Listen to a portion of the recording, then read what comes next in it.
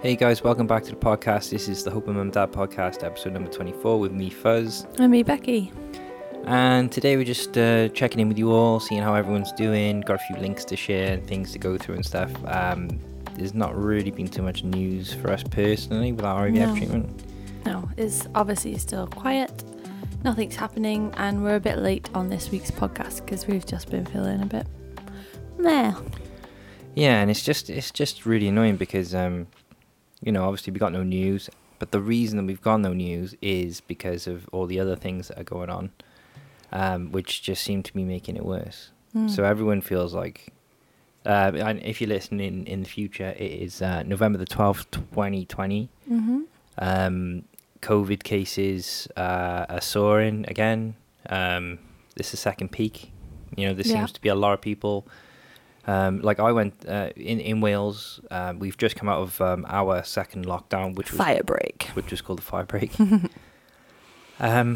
And I think on the most part, people were pretty good with it. Don't you think? Yeah, I think it's been good. But like I was speaking to a friend the other day, and they said, "Are you glad that you've come out of it?" And I just said, "It really hasn't changed our lives."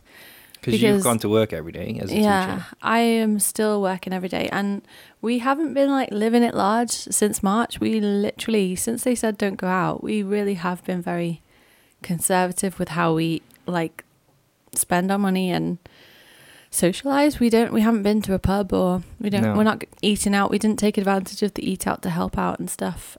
Which should have been called spread this stuff like crazy. Yeah. Well, I don't know about that. I did read something. Obviously, they've introduced more support for people, like lately, and their excuse. I don't know if it's plausible, but they were saying that that little sort of boost to the economy or whatever, getting everyone out spending money was like needed to do it. I don't really buy it, but if it's true, then it kind of makes sense. I don't know. I think it doesn't matter. I mean, I'm not saying it doesn't matter. Obviously, it's hugely impacted the economy, but it's not like Britain was doing well before. We were already in debt, like the whole country. Oh, yeah. So, like, it's just hysteria, isn't it? People saying, like, oh, coronavirus is ruining the economy. No. It has, definitely. Yeah, but politicians already had messed up the economy. We still haven't fully recovered from the last... 2008, I think. Yeah. The big one. Yeah, it was before 2008 to start. I don't know. Yeah, we left to go and teach in Asia.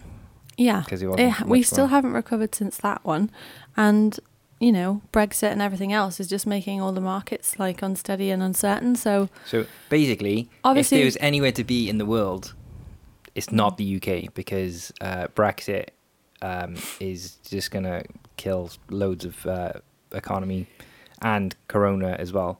It's gonna kill it all over the world anyway.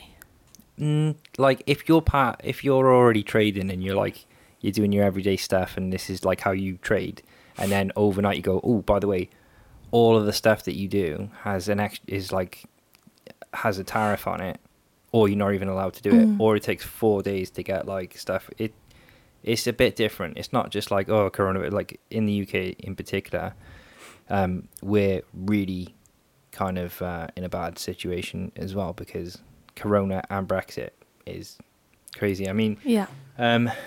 So I mean, yeah. I just thought we'd talk about some of the things, because it is the reason why we are not having we're not even successful or unsuccessful with trying to start a family, because of all this stuff that's going on. Yeah. So I think it's important that, I mean, complaining about stuff doesn't really help, but being productive about it and talking about it and saying like, I don't know, like just wear a mask, just wear masks and stop being silly and stop having house parties and stuff like that. Like, because the way I think about it is, if you think you're right and everyone else is wrong and it's a big conspiracy, then you're not going to change anything. But if you are wrong and everyone, all the scientists and people telling you what to do are right, then you're saving lives. It's a no-brainer for me. I don't understand why people...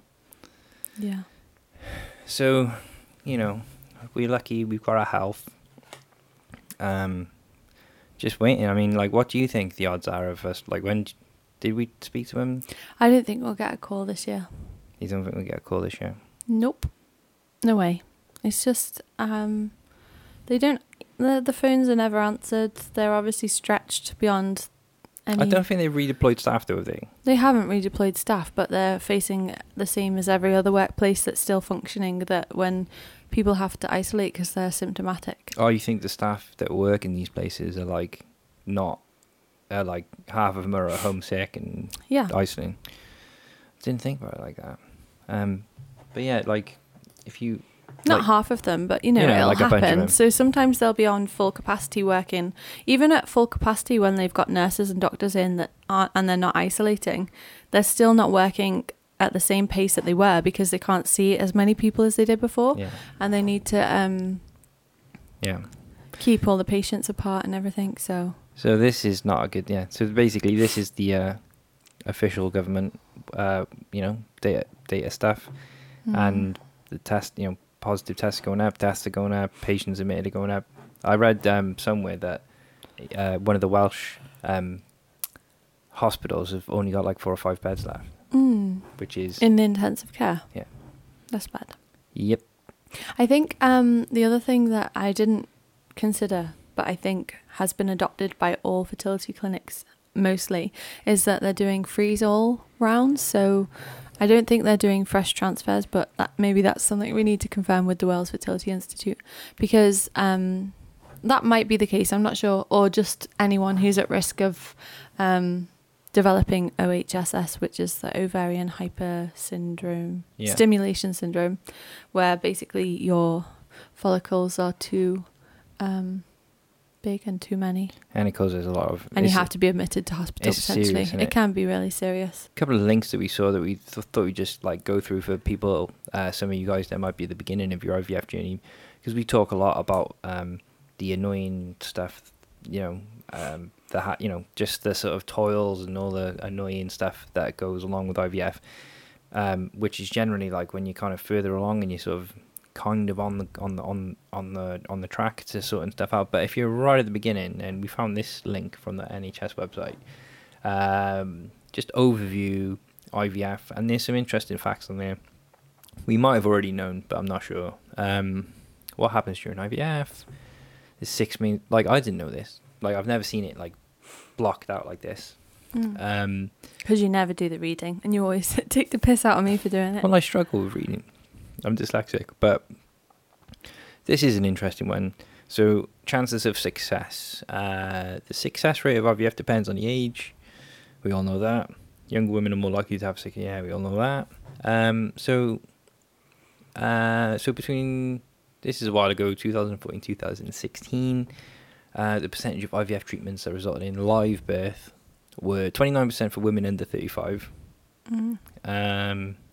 23% 35 to 37, 15% 38 to 39, and then it kind of decreases into single digits from there. But what I think we touched upon before was that like those percentages might seem low, but really this quite good, because the percentages are actually slightly higher than that, because that's the percentage that resulted in live birth. Obviously there's more successful transfers than that, but for one reason or another, they don't progress to a baby.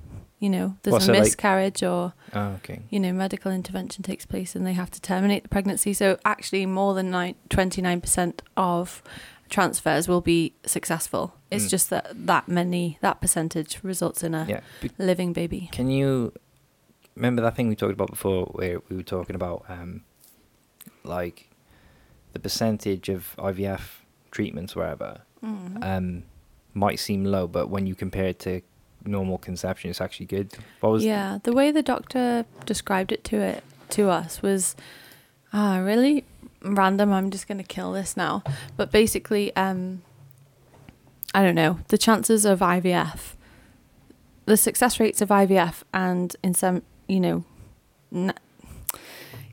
transfer is more or higher than trying to conceive naturally. So I think she said something like 2 naturally fertile heterosexual couple, 2 people, if they were trying to have a baby, it would take them like one in 100 times that they have sex will result in a pregnancy, whereas if you do IVF 100 times, it will be 30 and 100 something will be successful. So it's like I don't know. I think much higher success rates than natural. Like, we have an advantage. Like, basically, when we do IVF, we have a higher advantage of becoming pregnant than someone who's just bonking on the couch. Yeah. We'll have to figure out. There must be a nice way to explain that. But cheers! I thought that was quite nice. No.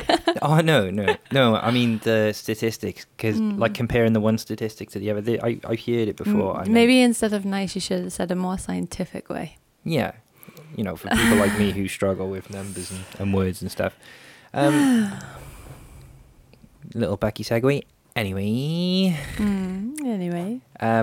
This is a cool little story here. If you're listening, we're on the Guardian website. We'll put the link in the description or whatever. But it says here, and this article is like 4 months old, but it says UK's IVF success rate has tripled in the last 20 years. And Becky's done the reading. It's more than 4 months old. I think it was printed in January 2020. June. Yeah. So, Becky did the reading, but basically, it was saying that, like... Yeah, it touched upon a few things. Basically, the overarching theme is that over the last 20 years, obviously, IVF success rates have tripled, and I think it said since 1998. Well, I guess that's 20 years.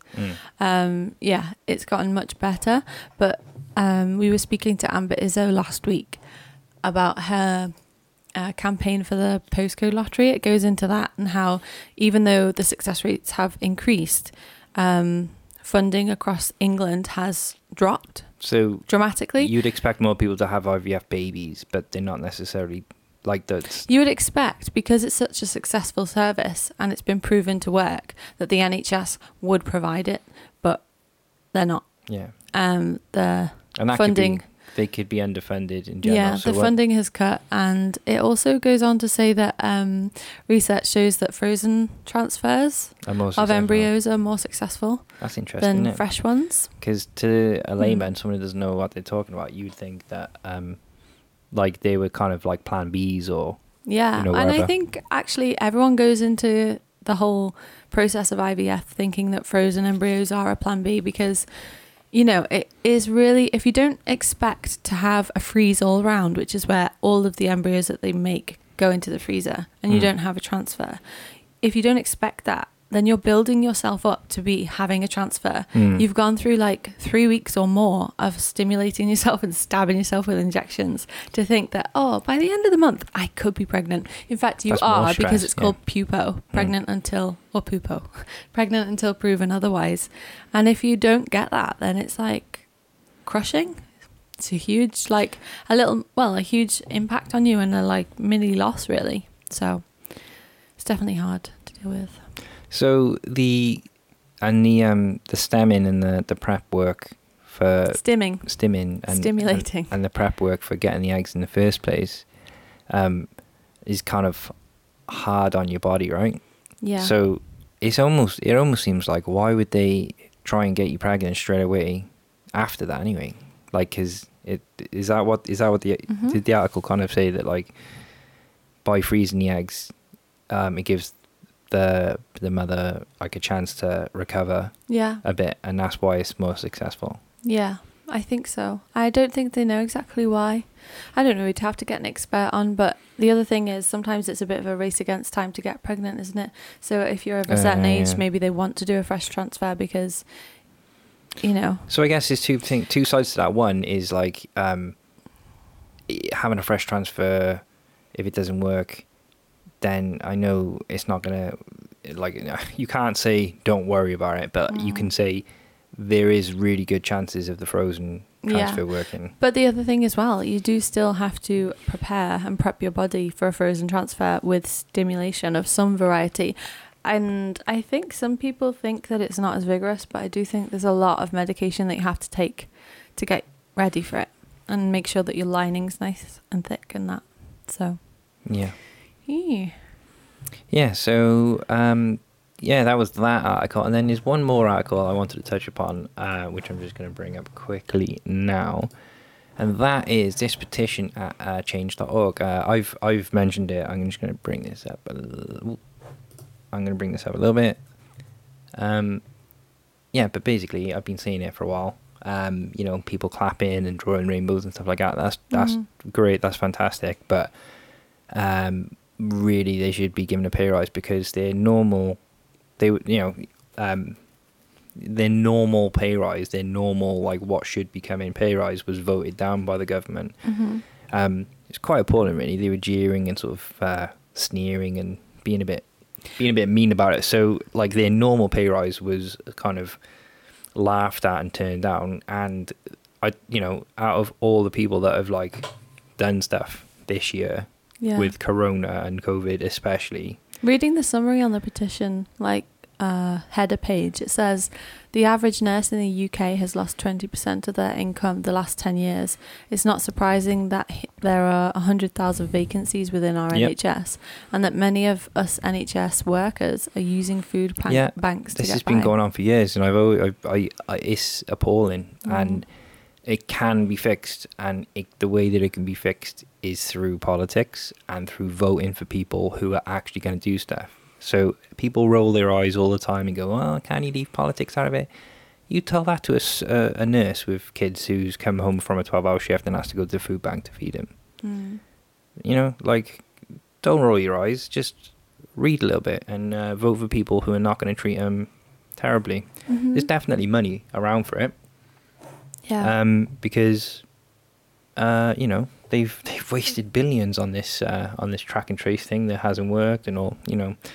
So NHS people, more than anyone else, I believe, deserve the pay rise that they didn't get, but they also deserve more because they're risking their lives, even though they've got the PPE. This thing's you know, it's contagious and it kills people and stuff. So give them a pay rise. We'll put the link in the description below. There's probably a bunch of links, which doesn't help all the time. Sometimes please go and sign it. Yeah, so it's change.org, that one. And we just want to say thanks to all the NHS people who've been, you know, doing amazing things and keeping us all safe and stuff. We look forward to using your services. Yeah. And it's just important to recognise all this stuff, you know? Like, I get really fed up with people saying things and not doing things. And, yeah, so Christmas is coming as well. Like, doesn't really feel Christmassy this year, does it? No. Like, it probably won't, but, I mean, I feel like it's been... It's annoying me seeing decorations all going up and stuff and seeing lights, because I am... like Buddy the Christmas elf, what's your favourite colour, normally every year, and I'd be like, yeah, Christmas is coming. But I'm annoyed that the lights are up, because I feel sorry for all the children who get really excited, believe me, I know, for Christmas, and now their Christmas trees are in the house and the lights are on, and then they have to wait 2 full months till Christmas, till Father Christmas comes to visit them. Like, 25 days are long enough to wait for Father Christmas, for something that's hyped up so much in the media and by their parents. And it's just, I just think it's not fair on them. It gets earlier every year, doesn't it? It does get earlier every year, but this year it's ridiculous. It's like Halloween, Christmas. They literally took their Halloween decorations down and put Christmas decorations up. It's bonkers. And I love Christmas, but this is too much. And it's going to be a funny Christmas for everyone, because we won't be able to see our families properly and stuff. Yeah, but I think we've just got to be okay with it, really, because, you know, we just get snuggly. We've never lived in a time where we can be so connected to people far away from us. I'll have to just force you to stop working and sit on the couch with me and watch films and stuff. Yeah. But that's rare. What I'm really worried about is people that think they know better than experts and scientists, and they go, I'm not going to listen to you. And they'll have massive Christmas dinners, massive Christmas parties and stuff like that. And it might be the last Christmas for a lot of older people. I did see a funny post, though, about the police knocking on the door at Christmas and like pretending they only had this many people in the house, and it was of a naked woman like crouched over in the oven with her arse out and her head in the oven, like looking like a giant turkey. It was so funny. But also, don't do that.